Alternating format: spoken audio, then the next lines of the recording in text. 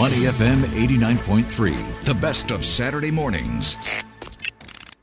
Wide World on Money FM 89.3. Welcome back in our Wide World segment. This morning, we're talking with Matthew Driver, Executive Vice President, Head of Services for Asia Pacific at Mastercard. Matthew, good morning. Welcome to Money FM. Hey, good morning. Good to see everybody. It's great to have you with us in the studio. The technology transforming payments is vast. And people, we just had the Singapore FinTech Festival here. Thousands of people here talking specifically about that. But for some of our listeners, they may not understand just how deep and how complex this field has become in recent years. Yeah, sure. Give us a bit of an overview from Mastercard's perspective. What is technology doing to help drive the simple things we do when we order food online or Amazon or whatever? Yeah, sure. And look, I think there are a number of technologies that are transforming payments, right? It's just the ongoing digitization really accelerated over COVID. All of a sudden, your grandmother had to go online and so get familiar with that, right? And then it's device-based payments. Where, people are still using cards, but they're primarily using their phones, particularly in Singapore. So that's a new convergence, right? I've got plenty of options to use a payment. I can use a watch. I can use my phone. I can use my iPad if I want. Yeah. So all those sorts of things. So, and every payment is now becoming, or every device is becoming a payment device. All of a sudden, that phone can become an acceptance device. So that makes it easier as well to kind of drive this digitization. And then perhaps the last thing before we talk about things like AI is really personalization, right? We're now in a personalization world. I know what I want on Netflix. I know what I want on Amazon, to your example. And that personalization drives expectations about, what can I bring to consumers? And those are probably the three big things that are happening. And then obviously AI is just going to take that up a notch. Just paint a bit of a picture for our listeners. You're the head of services APAC for Mastercard. So what is your actual job day to day? What are you looking at? What are you doing? Yeah, interesting. I think that I was with a customer in India this week, and they said, well, you just do all the cool stuff. And play with all the toys. Yeah. But look, it's sort of like what we're talking about is the newer applications, right? If you think about Mastercard is core payment technology, the credit, debit, prepaid, commercial. I don't look after that piece of what I look after is the business that is run off the data that comes off all those transactions. Right. And then that data, we anonymize it, obviously, we package it up, and that gives us insights about markets, it gives us insights about segments, and then that can lead us then into fraud detection. How do we make sure we're protecting customers? Give us an example. You could make it up, but if you don't want to name a company. For example, if we're protecting a customer, you want to be online, right? We want to make sure that we're looking at the data or the signals. So when you're making that transaction, we know it's you. Or we use biometric technology. This is one thing we debuted at the Singapore FinTech, biometric payments with NEC. We had the biometric coffee as to give the point that you can personalize that, but your own biometric is unique to you. And so making sure that you can have that validation and protection is very important for trust in the ecosystem, because a payment system, you want to make sure it works, but you also want that protection. And I think that's something that's really important. So a lot of our technology. So what did the biometric tech look like at the Fin Festival? Was it fingerprints, eye scan? Actually, in this case, it was facial recognition. Right. Because what you're doing is you're hashing the algorithm of the photo. No photo is being stored anywhere before everybody gets too nervous. It's the coordinates, and then that's hashed securely in our network. And then what happens is that if you want to make a payment, then there's a decryption of that because it's tokenized to make sure it's you. And so that's a enhancement of the network, and that's on one side. So it's a cyber intelligence piece. And then on the other side of my business is all the kind of personalization tech and all the data and analytics that can drive insights to make sure that people get better offers, or we do more insightful marketing, or that we can drive personalization of loyalty programs, for example. Yeah. We're talking with Matthew Driver, the Executive Vice President, Head of Services for APAC for Mastercard. I think traditionally people thought of Mastercard and Visa as your credit card, like that's it, right? Yeah. And over the years and decades, certainly our Money FM audience has become a lot more sophisticated than that. But I think the depth to which you work with clients, fintech companies, sure. whether it is like you said before, the Amazons of the world, or the big ones, or the small mom and pop, the Good Burger here, folks that you want to buy a burger and have them deliver it to you. There is so much depth behind, I think, from what I understand, from what Mastercard can offer those players. Sure.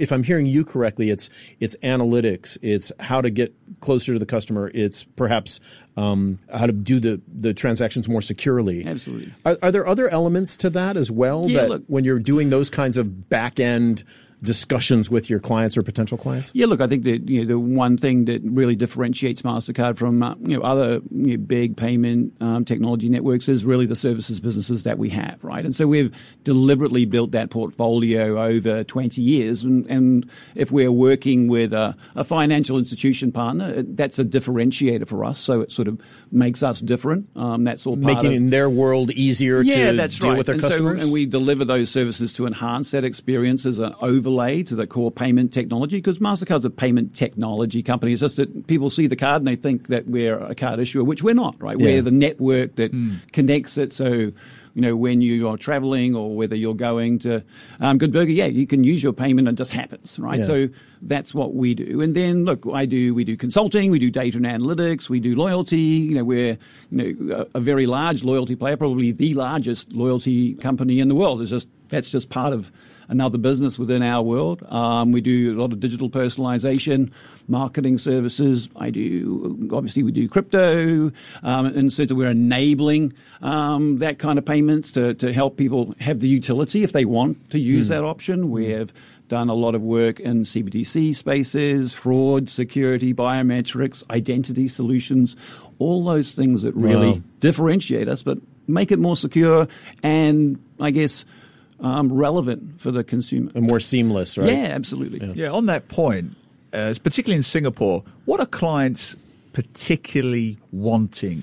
Are they emphasizing cybersecurity more, or is it ease of use, accessibility? Yeah, look, you're making a really important point there, sort of like this sort of convenience security trade-off. Exactly, right. Right, and I think it's a natural thing. I think that, look, people really kind of want both, to be honest. I'm not, it's just that it's something that the environment is moving so fast that it's quite challenging. So, for example, what's out there today is people are very concerned about scams. For example, that's been a big thing in Singapore. That's been a big thing around the world. And what happens is when you move into these faster payments, like Pay Now or anything else, if you have faster payments, you've got faster fraud. That's just what happens. And so what we've built, because we're a multi-rail company and we have these services capability, is a capability to be able to help detect these scams before they happen or as they happen. Because you can't do it. What happens is when people, whether it's a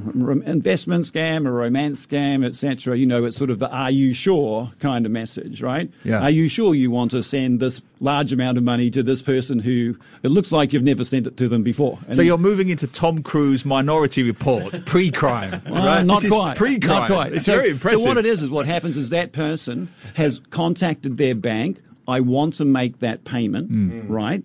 And so what you're doing is you're applying the technology and all the insights that we've learned from card payment fraud and said, hey, look, it's all about a pattern. What's the next most likely pattern? And if this is a pattern that's out of, it's out of pattern, right? You go, wait a second. Yeah. You want to step up and make sure that maybe what looks normal maybe isn't. And so we're using those insights from all that transaction data from the entire system to bring value at the customer point. So we can send a message from our network back to the bank to say, hey, you might want to check that out. Fascinating. Right? And that's what happens. Genuinely fascinating. We're talking with Matthew Driver, the Executive VP, Head of Services for Mastercard.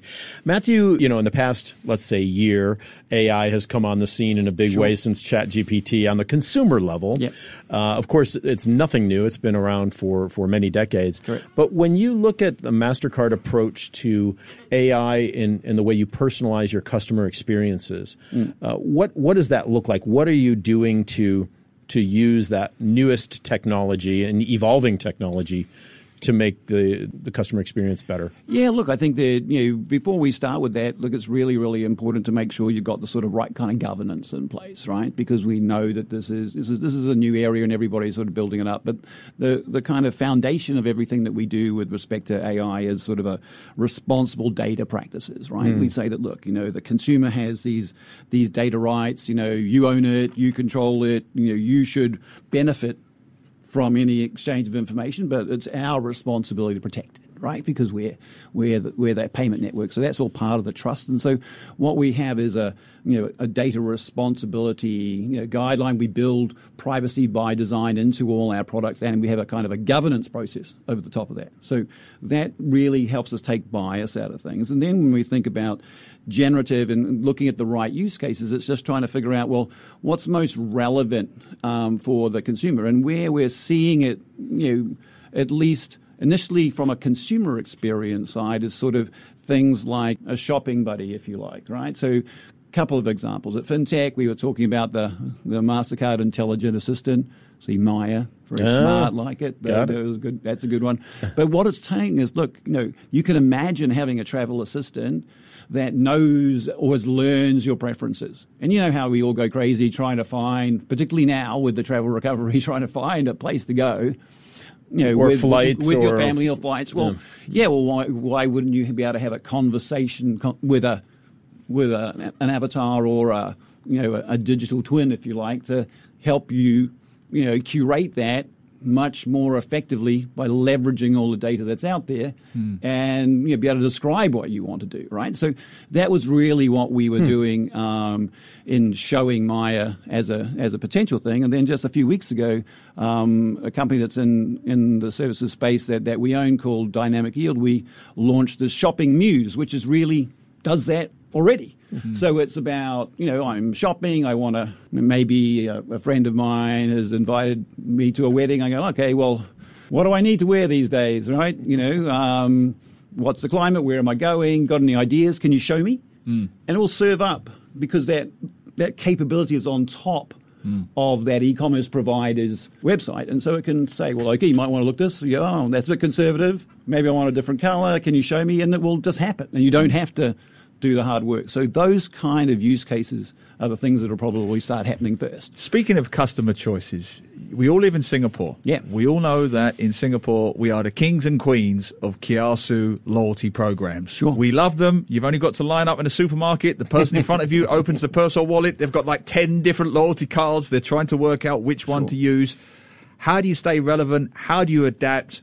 What is the average customer wanting from their loyalty program in Singapore? Yeah, well, look, I think it's, I think every customer wants to sort of have some value exchange, right? I think that at the end of the day, that's what it's about, right? And so, but you have this personalization layer that's much more important, right? Because, people have tons of loyalty programs, right? So the whole idea is if you're a loyalty provider, one is that you want to make sure that you're recognizing the customer and kind of, and look, it doesn't matter whether you're a high-spending customer or a low-spending customer, right? It's recognizing the business that you get from that individual, and then making sure that in the right kind of way, in a permission-based way, you can find ways to expose them or pop up an offer or something like that's relevant to what they do.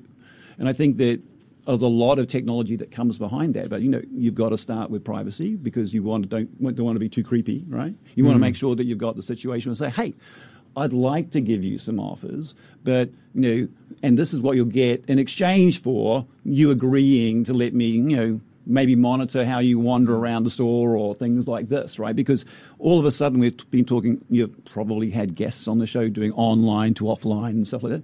Well, it's really O and O, right? It's online and offline because that's my relationship with that company. And so the personalization tech that we were talking about, that's very, very important, and we offer a lot of solutions in that space. That's a big change because, traditionally companies have just taken data and given nothing in return. Yeah, exactly. Other than perhaps an enhanced customer experience. Yeah. But actually reaching out and having agreements with the people that are supplying that data based on how do they want it used, do they want it used, all Sure. that. I think that's a big change. Well, that's right. Mindset. It comes from a lot of areas. I mean, look, in some cases it's been forced by regulators, say in Europe and stuff like this. But you realize that there's also a balance between the permissions and the type of data you're sharing, right? So say, for example, right, we've seen on Spotify, you got your new DJ X, right? Yeah. And all of a sudden, look, I'm sure I've agreed.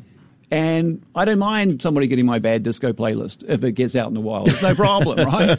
But if it's my personal financial data, right? Yeah, no, I'm going to be more sensitive to that. So how do you go? If you go into open banking, it's, well, look, I'd love you to offer you these things, but if you give me permission, then I can get a better view on who you are, and then I can bring you a more relevant thing. As long as I'm protecting you, and as long as that's relevant, that's what's important. Awesome. In a line, what's happening next in 2024 for you? Ooh. In 2024, what's happening next? I think it's more of the same. It's just getting out there and making a difference for our customers. That's what we're doing. Awesome. Matthew Driver, Executive Vice President, Head of Services, APAC for Mastercard.